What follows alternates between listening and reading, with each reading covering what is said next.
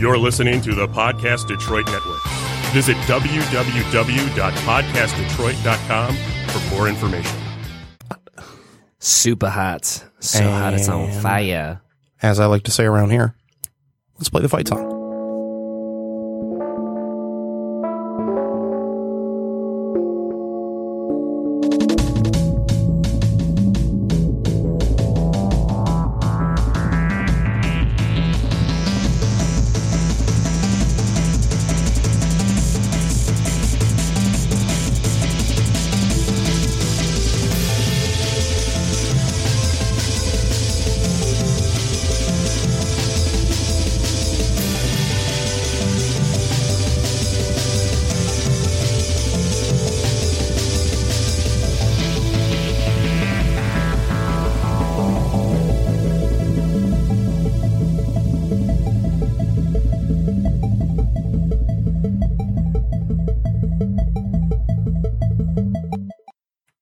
And welcome everybody to the 3DMs podcast. I am Jake, and for once, I actually don't have any of my normal co-hosts here. This is weird. The branding is going to have to change. But in studio today, if any of our loved, rabid, tiny fan base, tiny like a Wolverine, rabid like a Wolverine, was paying attention, we were recently on the Brian Joe show, and I forced Brian to play exactly just one game of Dungeons and Dragons with me. And so today's episode is going to be about new players and how to help new players get up to speed and up to snuff. Brian, how the hell are you doing? Yeah, I'm doing really good today.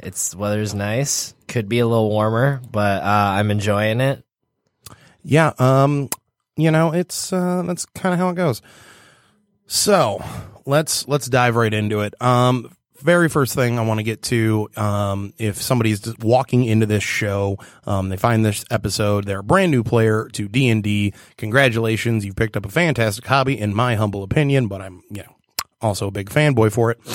But simultaneously, there is a lot of learning involved. There is a very steep learning curve involved. You might be listening to this in the car on the way to your very, very first game ever, and this episode is designed to help you out, and we're really going to focus on a new player here. So let's go from the top, just on a little pre-prepared spiel that I got. The hardest part of making your very first character is the amount of options you have. It's kind of like going out to a restaurant and realizing there's 400 things on the menu, and in this hypothetical where you can have that many things at one restaurant, it's all actually good. But, with D&D, everything is good. Everything is workable, and everything is really, fun to play with. And so you oftentimes, when you're a brand new player and, you have to sit down and make your first character, and you're hit with all your options of race and then class and then weaponry and all that, it can get a little overwhelming. Brian, what was your experience? Because you actually did a really good thing, and went and did your research on your own time, because I wasn't able to sit down with you and help you make your first character sheet. So talk me through, just dealing with that wall of information that can hit you. Ooh, yeah, it was definitely a lot. It was a lot. I didn't expect it to be that much. I knew it was a lot to begin with, because I've been in kind of the gaming community for quite a while, but more digital gaming than board gaming specifically. So I understand role-playing and how a lot of the dynamics of role-playing games tend to flow. So I think that gives me kind of a leg up on understanding how D&D works, because essentially it is a role-playing game, and you are creating your own story and using your mind in the moment, which is a lot different, because you don't know there's no set path on besides with the. Well, and too, in a lot of video games, a lot of RPG video games, a lot of them are loosely based, around the framework that D&D makes. A ranger isn't a thing, technically. A ranger is Aragorn. Okay. Yeah, it's a way to be Aragorn from Lord of the Rings, for example. So, there's if you have a video game background and you played a lot of, like you said, RPGs, I find it really helps. But if you're somebody completely new, here's a fun little nugget of data I got. Just in the player's handbook alone, not even using Volo's Guide to Monsters, the Xanathar's Guide to Everything, and all the other splat books that are out there with additional races and, you know, other various options. There are 204 potential characters you can make just off of class and race combos. Wow, yeah, that's crazy. That's a lot for somebody who's brand new to the game to suddenly have to take in, and also understand how all these stats work. So, to you, new player, let's start at the very tippy top. Yeah, sure. You have to make a character that you are going to be expected to play and, you know, act as a little bit and have all this agency and all these actions that you can do in the game. And it's a lot to take in.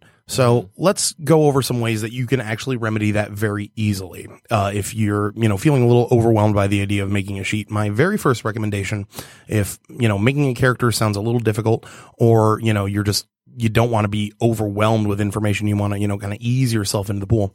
Wizards of the Coast, the people who make Dungeons and Dragons on the D&D website, it's a little, if you do some Googling, you'll find it fairly easily. They have a bunch of pre-generated character sheets. All the stats are done.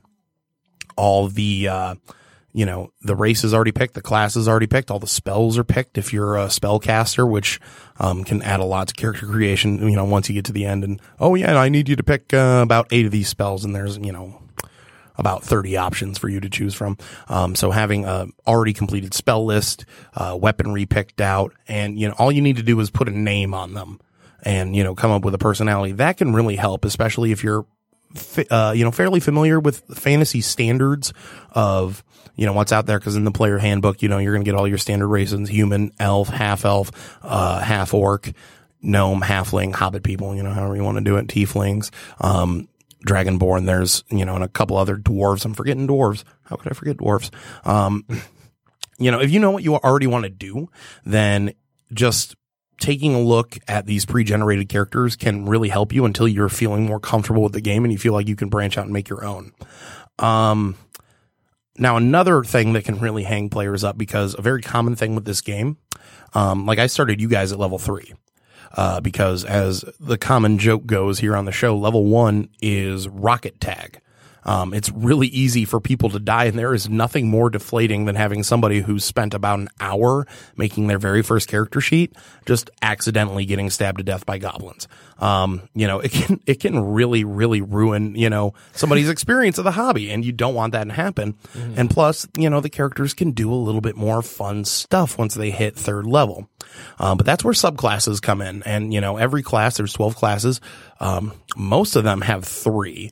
A couple of them, like Wizard and Cleric, have 8. There's a whole lot of reading to do for all that. And, you know, in this scenario where you're already trying to, I compare making a character and then playing in a game in the same night. It's kind of like just cramming for a final that's happening in 20 minutes. Cause you're just hoping, you know, everything sticks, and it can be really nerve wracking, which is kind of what happened to you, because we did not have time to really sit down and plan everything out. So my second recommendation is, if you are going to start at a higher level and, you know, this is your first character, use the online SRD, the standard resources that they allow. It's, you know, all the stuff that they'll put out there legally that isn't in the book.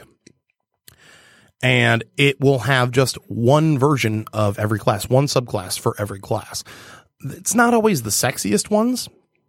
For example, instead of, for rogue, early players tend to gravitate towards assassin, because boy, howdy, does that sound badass. It has thief. Same with paladin. Instead of oath of vengeance, which is actually really badass, it has the oath of devotion. So it doesn't have, all the variety that you want, but I think, again, a very streamlined, like, hey, you're going to play this, and you're going to, you're going to play this, and we'll do this for a little bit, and then we can change things up or branch things out once you, again, got your feet under you, is a pretty good road to take. Now, Brian, let's talk about your character that you made a little bit, and just like walk through that process, because, and take yourself back to that fateful night in Ben and Kelsey's trailer where we sat down and I had to deal with their very large dog, who was very happy to see me. So we sat down. I had Paul working with you on this because I had a lot of other stuff to do for the game as well at that time. So we were both just, kind of sitting there and going back and forth and trying to help you as much as we can. What what stuck and what did not stick? Like, what was the easy part of character creation for you, and what was difficult?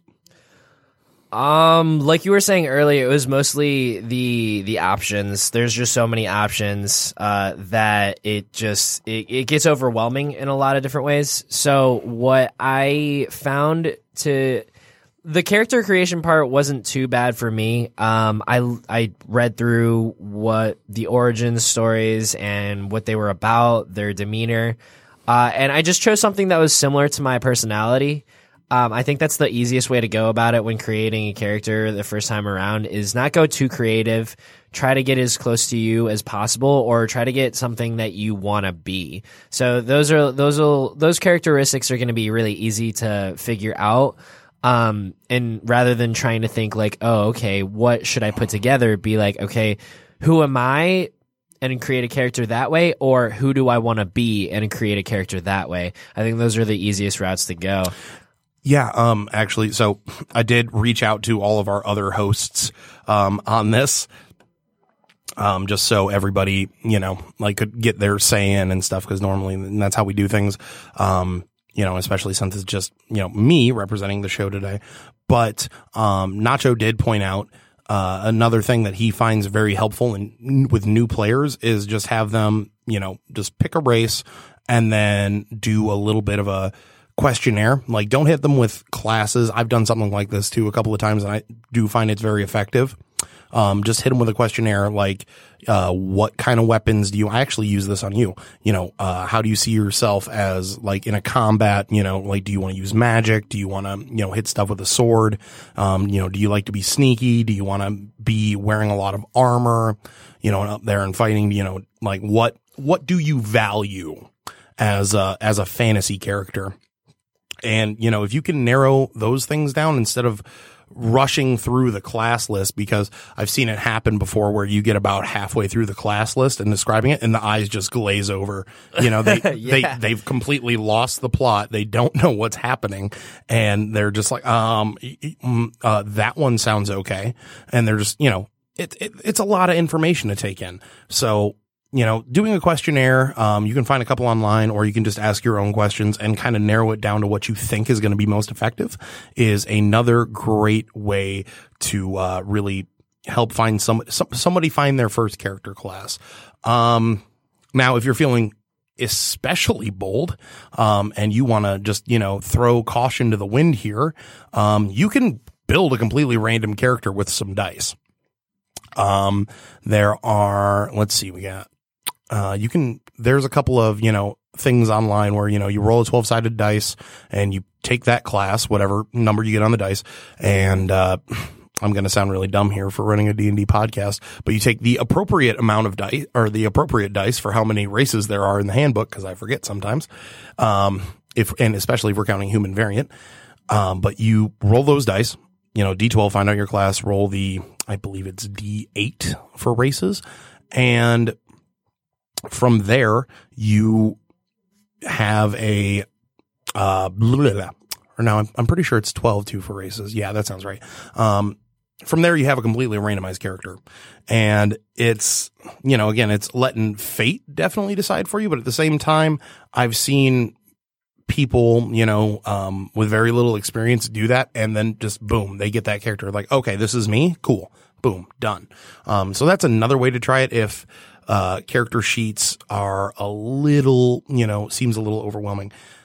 Now, I do want to talk about, though, with a character sheet, and Brian, I'm going to have you assist with this. Mm-hmm. And, I'm afraid that the cameras are going to crash again. So even though we got the sports cam working, I'm not actually going to reference this. And I'm just going to drag my player's handbook over here. And we're going to go over the character sheet really quick, because this thing is also kind of a nightmare to navigate when you're a new player. It definitely is, when you don't know what's going on. Actually, Brian, just how did you feel about the, players, or the character sheet the first time you got your hands on it? Super confused. I had no idea what I was doing, but thankfully someone was there to help me. Yeah, that is the dream. It can be, when you've looked at it and you've used them long enough, they make perfect sense. However, if you're brand new, it's obviously going to be a struggle. So this is the way I recommend to make a character if you're brand new. And you really want that experience of making your own character, which I still highly recommend because a character that you make yourself is going to, usually mean much, much more to you than, just a randomly generated character or a, picking one off a website that somebody already made. Putting your own, sweat equity into it, usually makes it mean more to you. So, step 1, pick your race. We have to know what kind of person this is. Fairly obvious. Step 2, choose your class. This is shocking info, I know, but decide which class you want to play based on the 12 in the descriptions, or whatever your DM recommends to you. Now, this is where things get a little off the normal trail. Step 3, choose your background. The background section, in the book details, extra abilities your character has, skills that they have. And it is going to be beneficial for you to really get an idea of who this character is as a person, which we're going to cover here in a little bit when we really get to writing that backstory and stuff.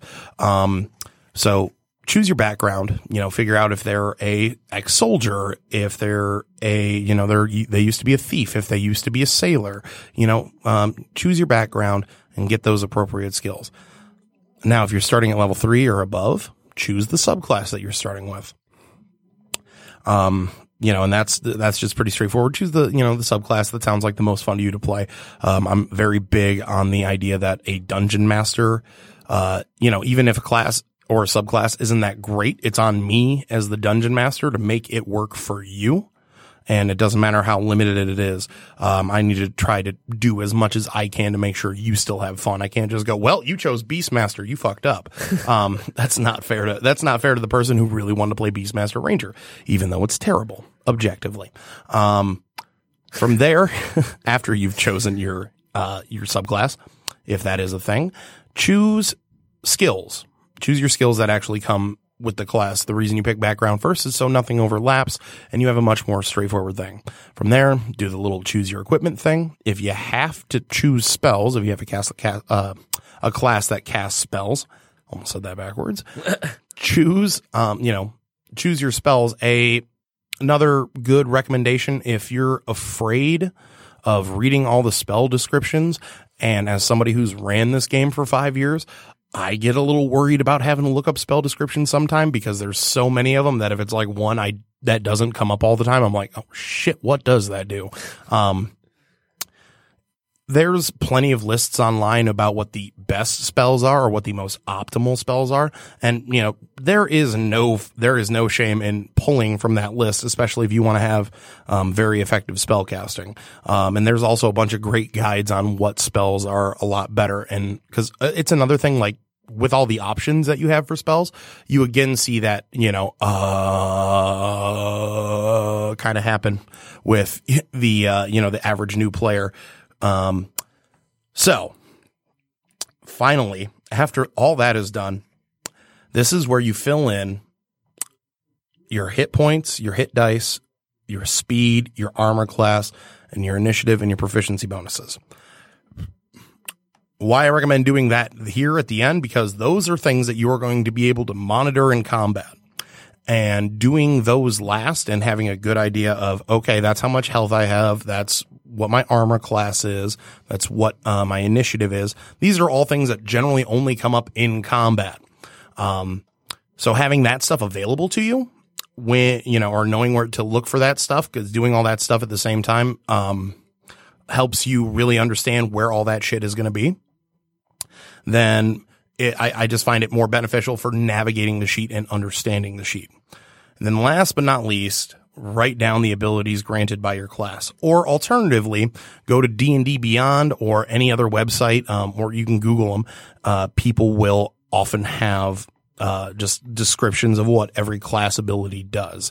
Just have them handy, because a lot of people, there's been times where I'm expecting them to do something that's really obvious from my perspective because I know much more about the game, and players just completely forget like that they're capable of doing that stuff. I'm not going to I don't want to rag too hard on one of my players, but he played a paladin for a little over a year and he still had no idea what, bonuses and, other stuff he had going on. He just liked to show up and play. And I didn't begrudge him for it. But at the same time, there was a lot of times where like it was a good thing some of his the other players with him knew more about what was going on, because they go, wait a minute, this thing should be kicking in, because in the middle of a combat as a DM, I've got 18 things going on, so I can't exactly make sure he's getting everything right, and it can be a little tricky. So write down your abilities, or have your abilities on hand so you can scroll through them. So from there we have a functional character sheet. We have a brand new character. Brian, let's talk about how you felt now that you've finally got your character down. He's got a name. You have your class, you got everything picked out. The very next step was we had to come up with a story for him. And, it's very interesting that we bring up story, because obviously this is a storytelling game. You've done the hard part of making a character sheet, and defining who somebody is a very difficult thing to do. But a lot of that comes from their personal story. And conveniently enough, Brian, you run a podcast about finding out people's individual stories. Why don't you talk about that for a second?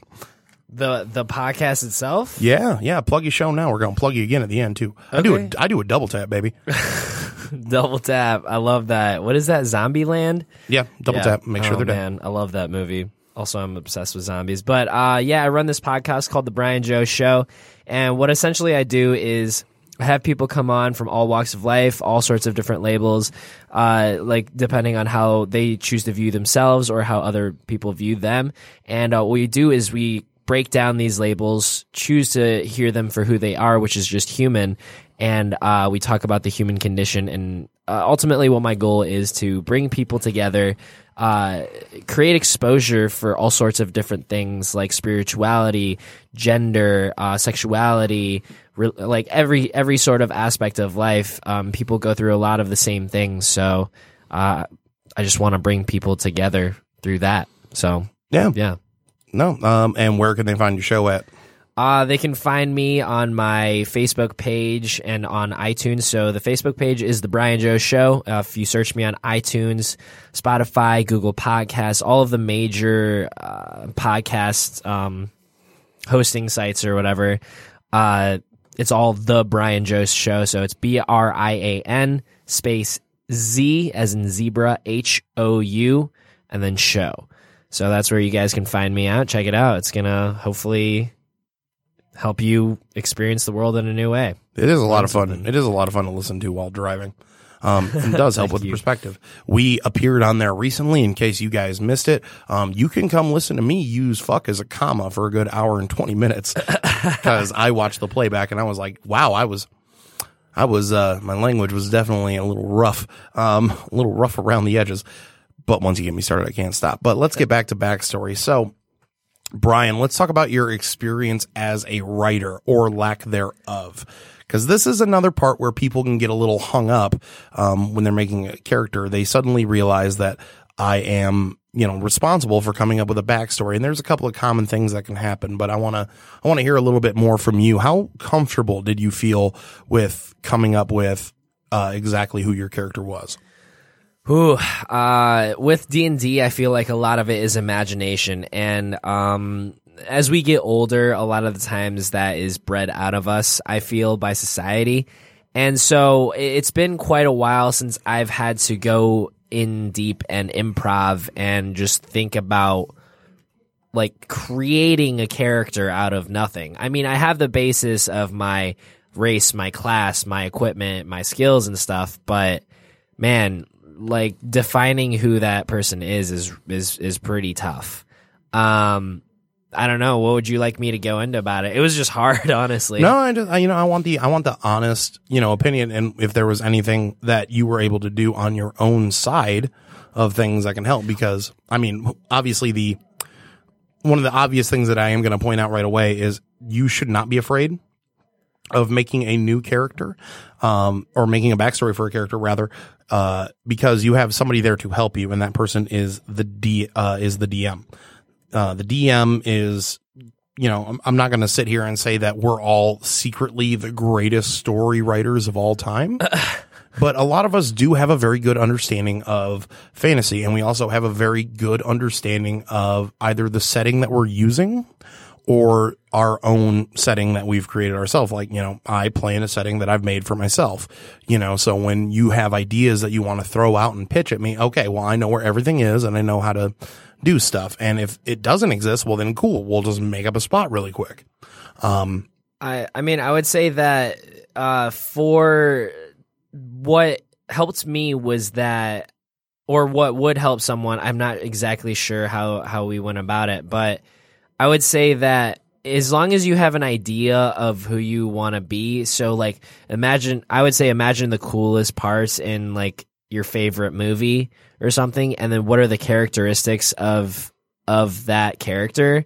And if you want to, I don't know, it's almost like putting yourself in that place and being like, okay, so I want this, I like this backstory that they have.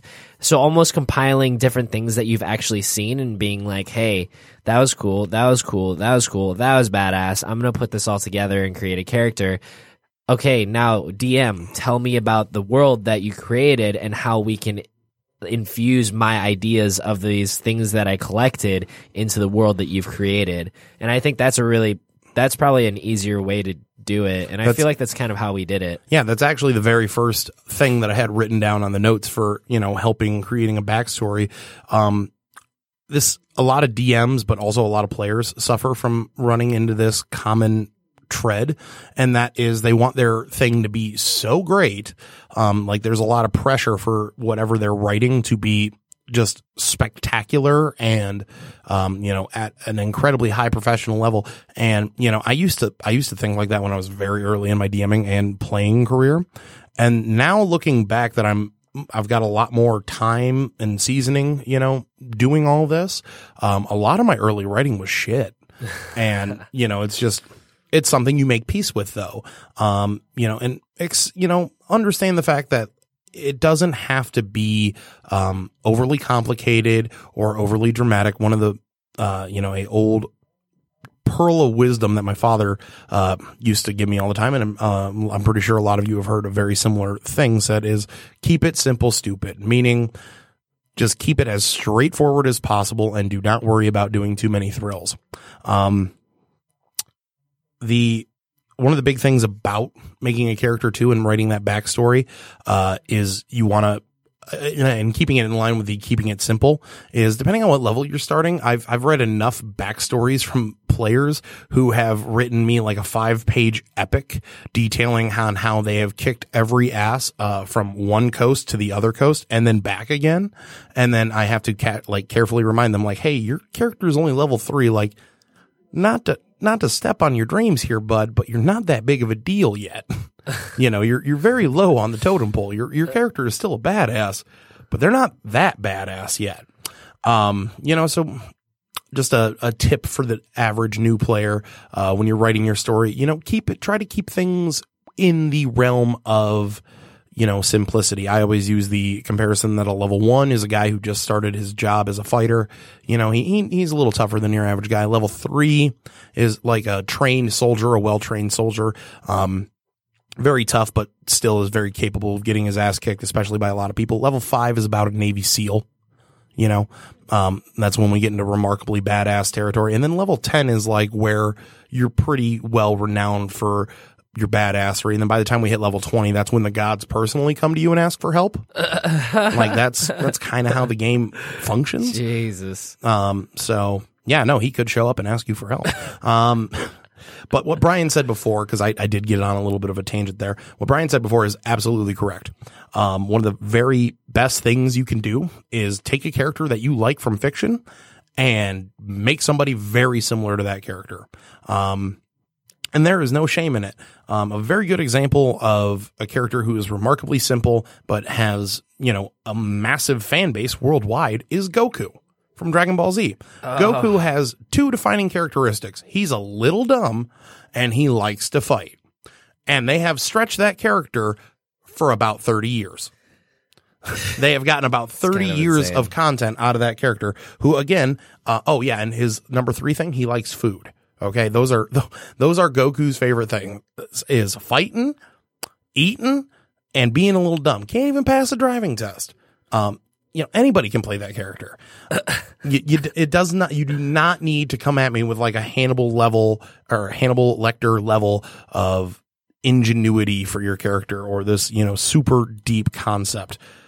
You just have to, have an idea that you want to work with.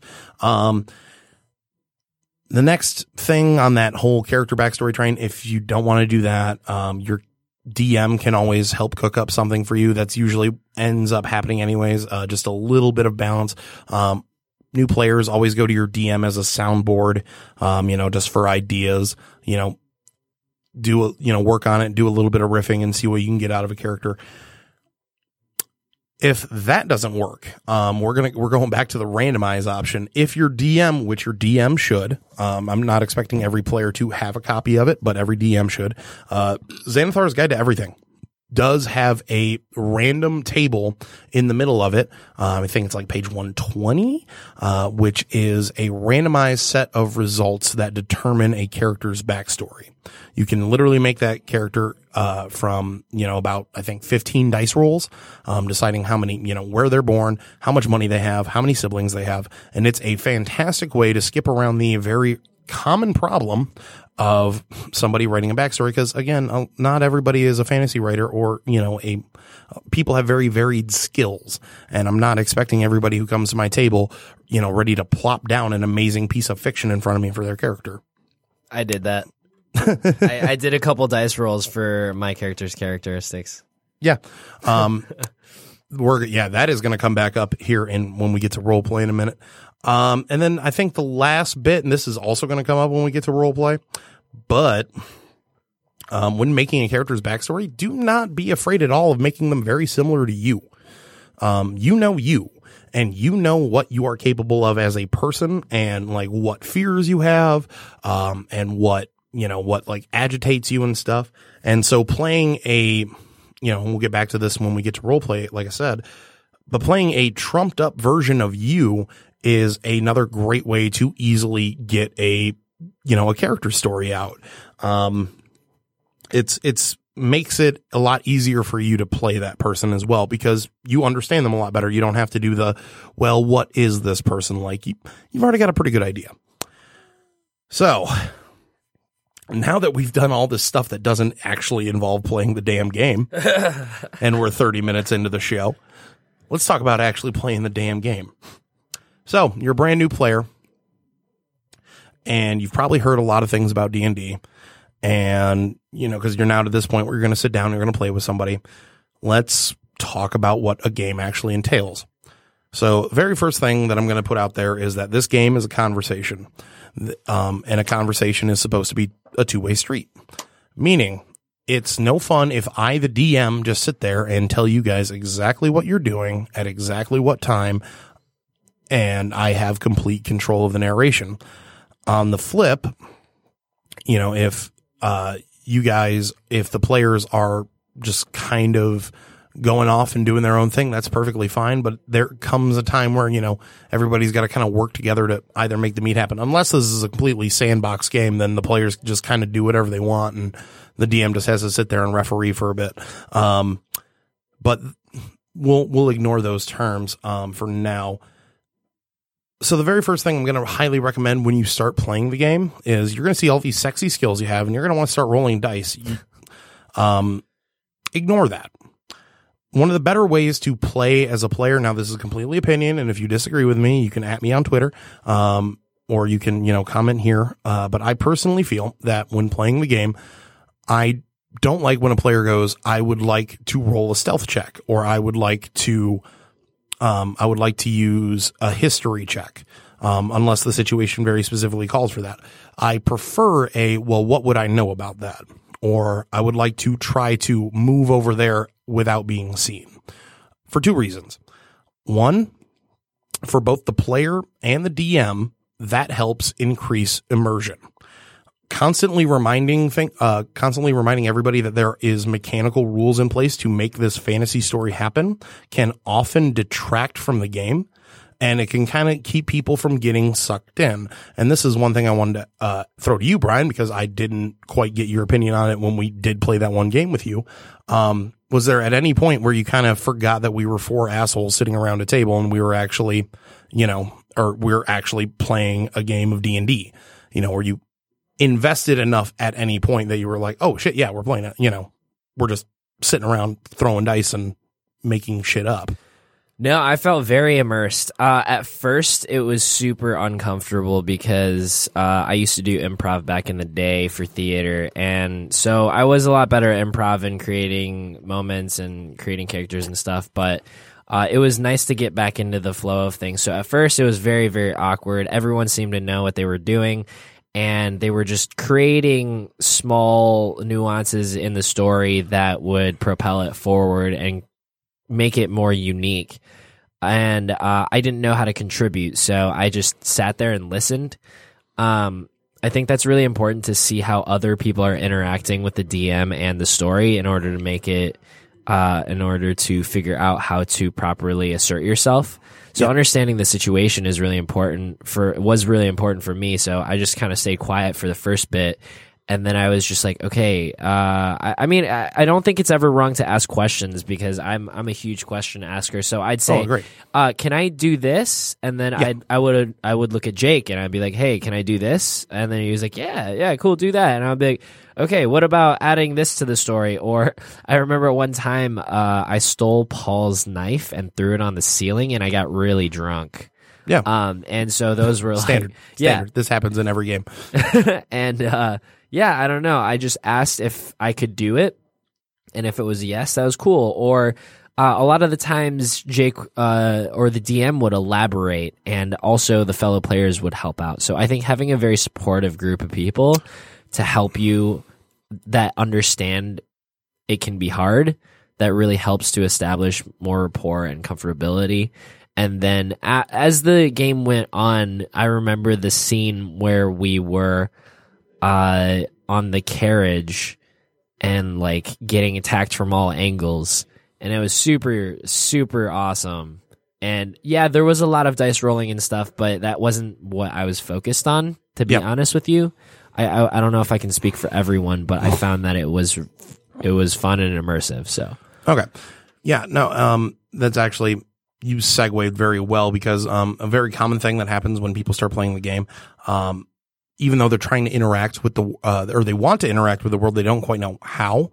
So again, always ask, hey, would it be possible for me to do this? And when you realize very quickly that, yeah, you can do kind of everything, it's really on me, the DM, to sit there and go, well, that's going to be difficult, but I have to, a very common theme amongst good DMs is they rarely say no.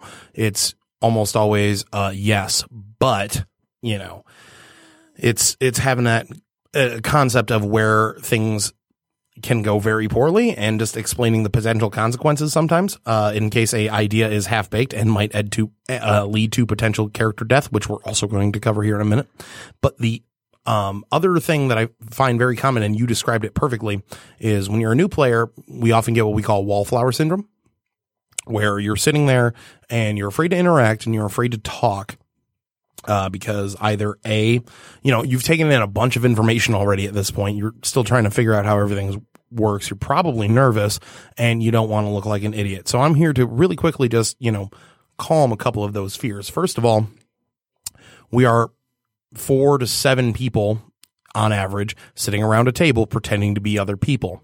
Anything you're going to say or do isn't going to be that weird unless you really go off the deep end with it.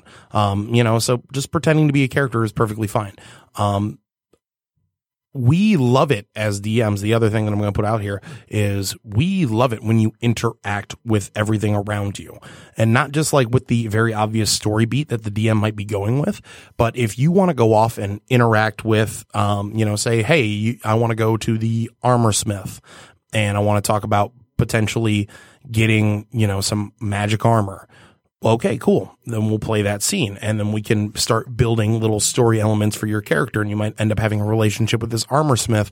Like you might do something to impress them and they'll forge it for you, or they might ask you to do something for them. And this is how we get other things happening in the game, and this is how we build a more elaborate plot. The game becomes more complex the more the players do. If the players don't do anything, then it's, hop on the train. We're on Railroad City, bitch. And it's just going to be, all right, go here. Now go there. All right. Now you're going there. Now you're going there. And you killed the dragon and we're done. Now, the more you interact, the more you are going to get out of the game. So I highly recommend interacting. And because this is a very common thing I see too, just from players who are being kind of dicks. If somebody has a low charisma score and they're trying to talk to a NPC, do not stop them from talking to an NPC. Simply for the reason that low charisma score does not mean that words can't be impactful. And oftentimes as the DM, I will weight any roles that might need to be made based on how good or bad they are and depending on what they're asking for. Now, for example, you want the high charisma person to talk to the king to ask, for a small army to go, fight the undead. You're going to want the really good talker to do that.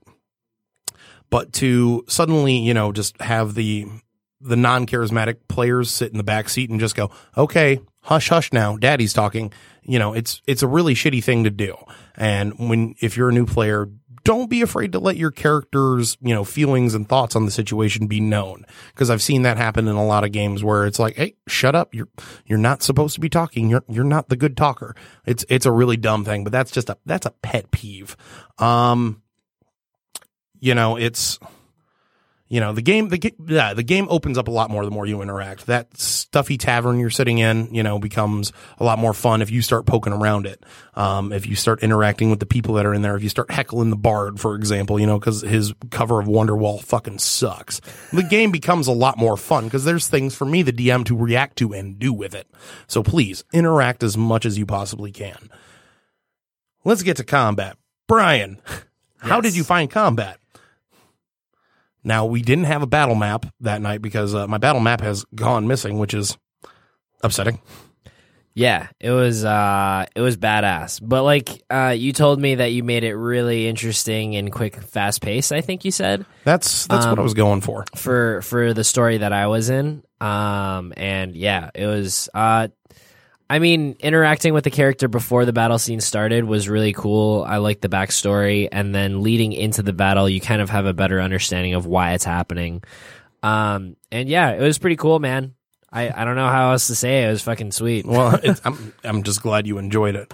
Okay, so about 80% of your character sheet is devoted to combat, give or take. It can be a little tricky. So step one, ask questions. It's a very obvious thing. And try to think in terms of real world. I always find that helps. Like if somebody has a spear, if you're holding a spear, and you'll see the little range next to it, but it might not click that you can throw the damn spear. Just ask, hey, would I be able to throw this thing at them? Yeah. I've had players go, can I throw a sword at them? I'm go, it's not going to fly real well, but sure, you can huck it. There's no reason you can't.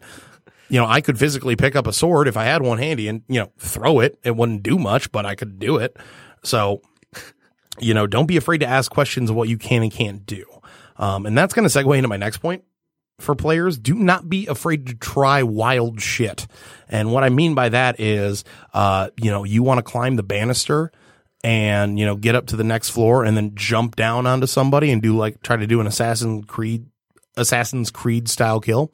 Go for it. That adds more to the game, and that can add more to the combat. Now, it does make things slightly more stressful on my side as the DM, because now I suddenly have to make up or figure out how we're going to make all this work. But at the same time, you can get a whole hell of a lot more out of your game and your experience with the other players if you're willing to try some out there ideas. It can definitely make things a lot more fun. The next concept I want to really hit on with players and good player etiquette too. You get an A+ for this, Brian, because you were fantastic the entire time. Yes. It's not your turn don't look at your phone and don't just sit there and look at everybody else, doing their stuff, even though, if you want to be entertained by what's going on, go ahead. But use this time as a new player to read over your abilities and spells. Instead of just, sitting there and waiting for the action to return to you, start being very proactive.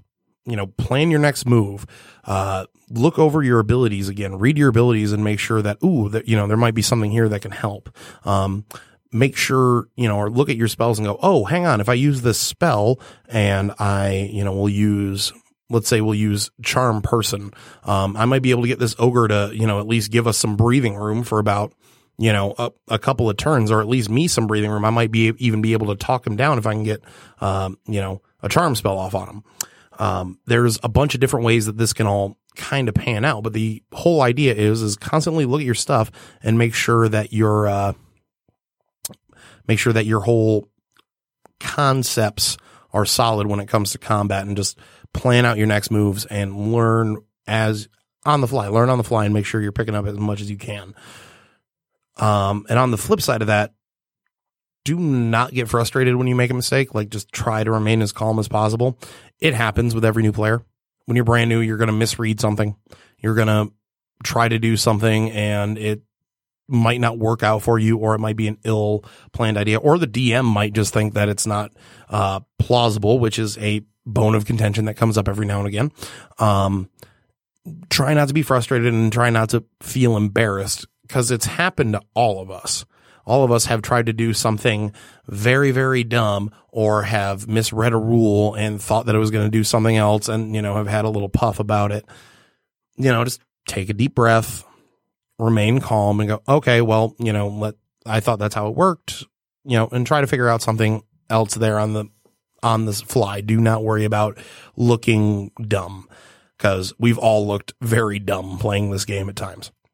And I would also say that since there is so much going on as a new player, I think it's really important to remember that you're surrounded by your friends, and hopefully your friends aren't dicks. If they are, you should get a new group of friends. Yeah, that does help. And just, you're here to have fun. That seems to, it's a game. That's the most important thing. So just remember that no matter what happens, get a little stressed out, it's all good. Just smile and you're killing some goblins, man. That's dope. Smile and wave, boys. Smile and wave.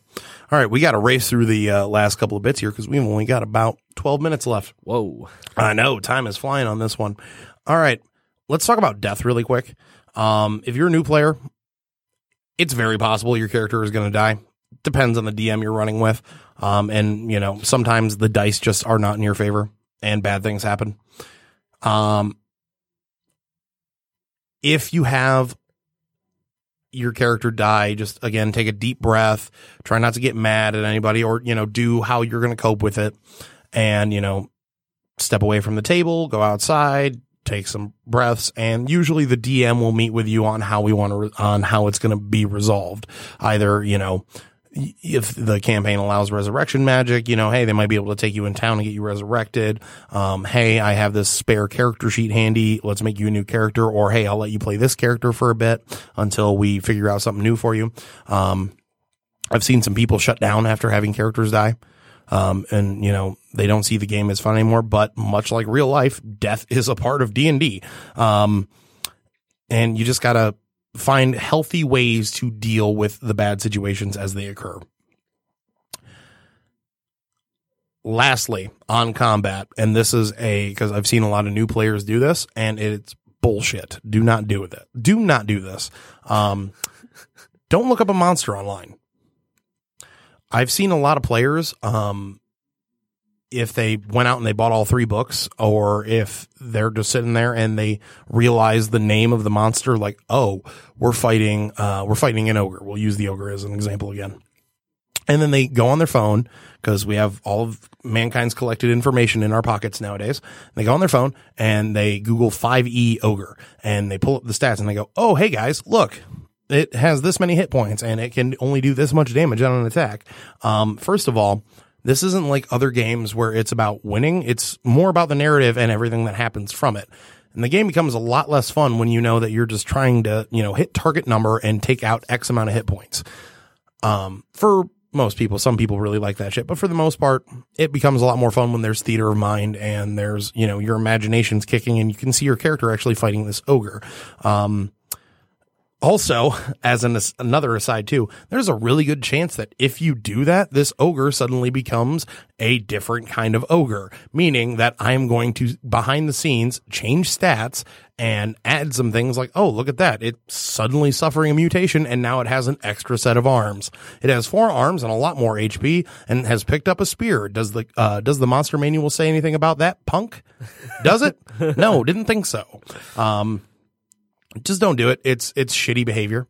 I've made the mistake too once as a player when I was brand new because I used to have monster manuals laying around my house and, I picked one up and I was like, oh, I know exactly what that is. And, I realized after the fact that it kind of ruined everything in that fight. So please don't do it. Let's get on the final bits. We got about 9 minutes left. The last bit that I really want to cover is roleplay, which is probably, I think, the second hardest part of this game for most people.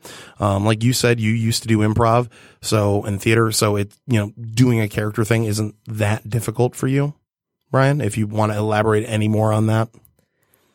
I mean, I hadn't done it since high school, and it's been like almost 10 years, so it wasn't easy for me, but I was able to go into character a little easier than I think most people will, but just it's all about just staying open-minded and being able to try stuff and asking questions. Yeah. I'm going to storm through my advice for this. We're not going to spend as much time as we have on everything else. Step 1 for roleplay, if you're very worried about your acting ability, I don't need you to adopt an accent or, I'm not expecting a super high level of acting.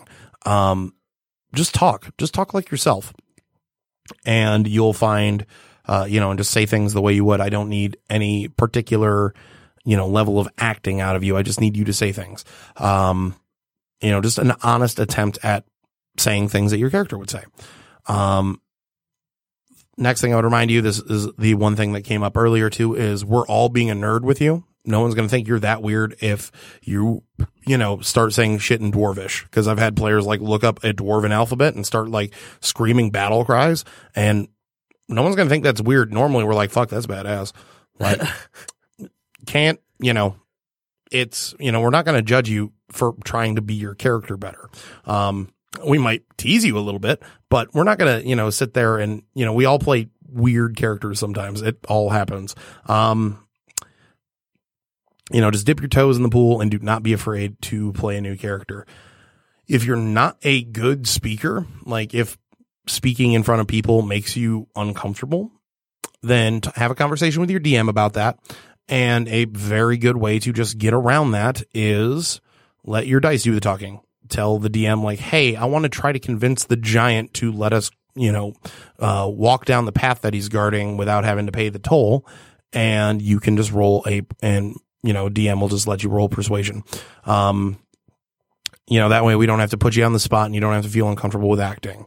Just have that conversation with the DM beforehand if you know that might be an issue with you until you get comfortable.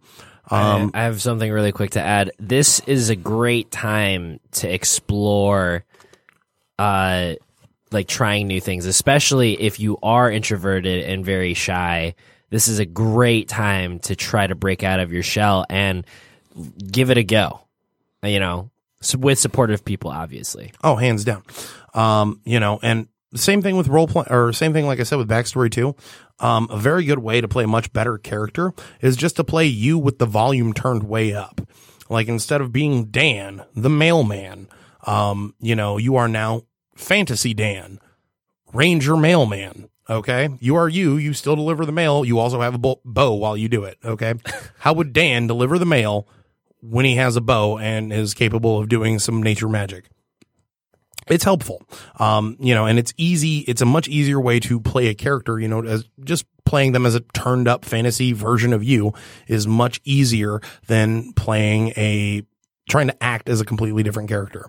I often find that for brand new players, it's a great thing to do. Also, look at the ideals and bonds section from the player's handbook. You can roll for those. Your DM will help you find that.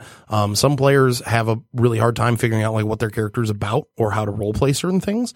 And having those ideals, bonds, and flaws, like especially giving your character a major flaw, is a great way to really open that door into acting and role playing. And last but not least, with role playing, just final thoughts on that is try not to hog the spotlight. I have had several, the complete opposite of the people I'm giving advice to. I've had several amateur actors dominate all of the conversation. And, the spotlight is on them and everybody else at the table is their supporting cast. This collective story has become their story and everybody else is there to bask in their glow. Do not be that person. Get your shit in. You can be, you're supposed to be an important part of the story because damn it, if there's 4 players, you're 1/4 of the story. And, naturally too, sometimes characters will take higher priority in the story because of just the way the plot shakes out. But that doesn't necessarily mean that everybody is there to watch your amazingly gifted acting performance. It's more of everybody is here together and just try not to step on everybody's toes. Make sure everybody has enough time to talk and say things. Don't talk over other players. Be respectful. Be like you would be in real life. A human, be kind, man. Yeah. Final thoughts on how to be a good new player and how to impress people at your first time at a game. For one, make sure you use rope. I'm dead ass serious. Rope is the best shit in D&D that isn't a weapon or a spell. You can use it to cross rivers. You can use it to climb walls. You can use it to set traps. Rope is fucking amazing in D&D. All right. Start thinking of very interesting ways to use 50 foot of rope and everybody at your game will be like, holy shit, they get it. They get it. Second thing, use a 10-foot pole. Again, sounds hilarious. Sounds a little dumb, but if your first adventure is in a dungeon, you know what pops off traps and keeps you from accidentally falling into a pool of acid? A 10-foot pole that you poke the ground with in front of you. Again, it will make you look a lot smarter, and it will, oftentimes the second people realize they can start doing stuff like that, let me look more at my items. Let me figure out what kind of stuff I can do.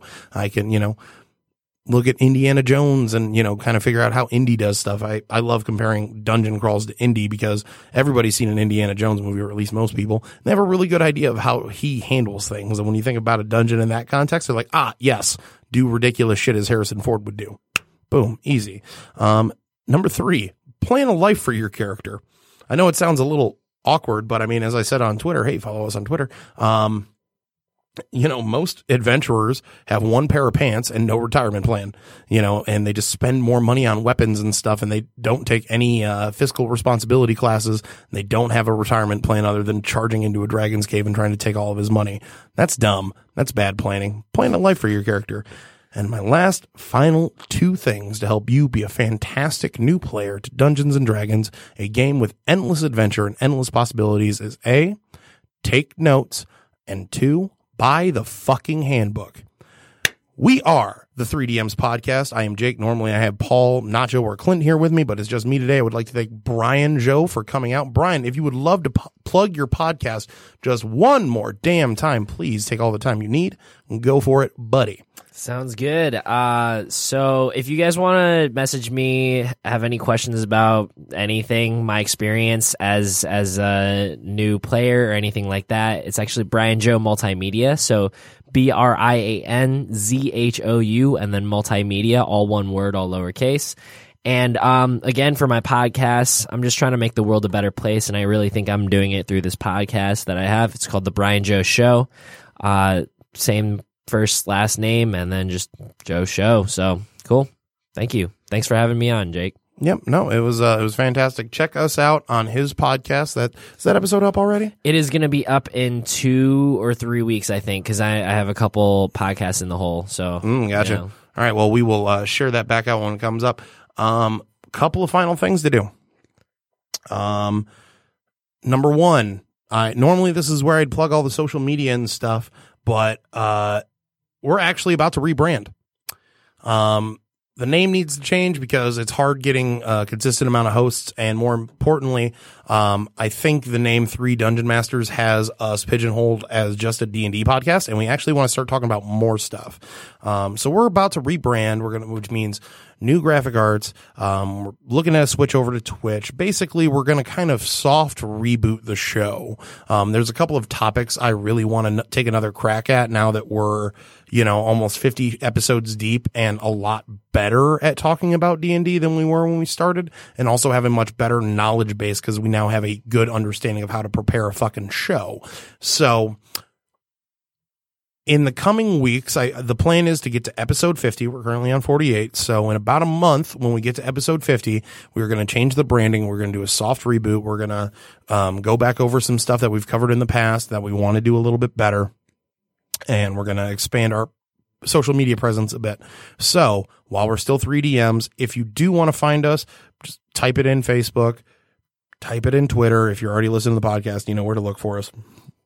Listen to the podcast. You can find us on Apple Podcasts, Google Podcasts, everywhere except for Spotify. They hate us. Still don't know why. And just pay attention to our socials because everything's about to change up a little bit, but not for the worse. We're getting better at doing this thing. And I think that it's about time that we, instead of putting half an ass cheek into it, put the full ass into this podcasting thing. But with that, I am Jake. I'm Brian. And we are 3DMs. Thanks for coming, everybody. Have a good week. See you next time. Bye-bye. Bye. Bye-bye. Can't end the video. Shit. Oh, no. Panic. Everybody panic. Ah, there we go. All right, man. Thanks for having me on, dude. I appreciate that. What changes? Oh, there we go. Okay, we're good. That had me all fucking panicked for a second. And stop streaming, stop recording. Oh, and I need to turn these off before I forget that.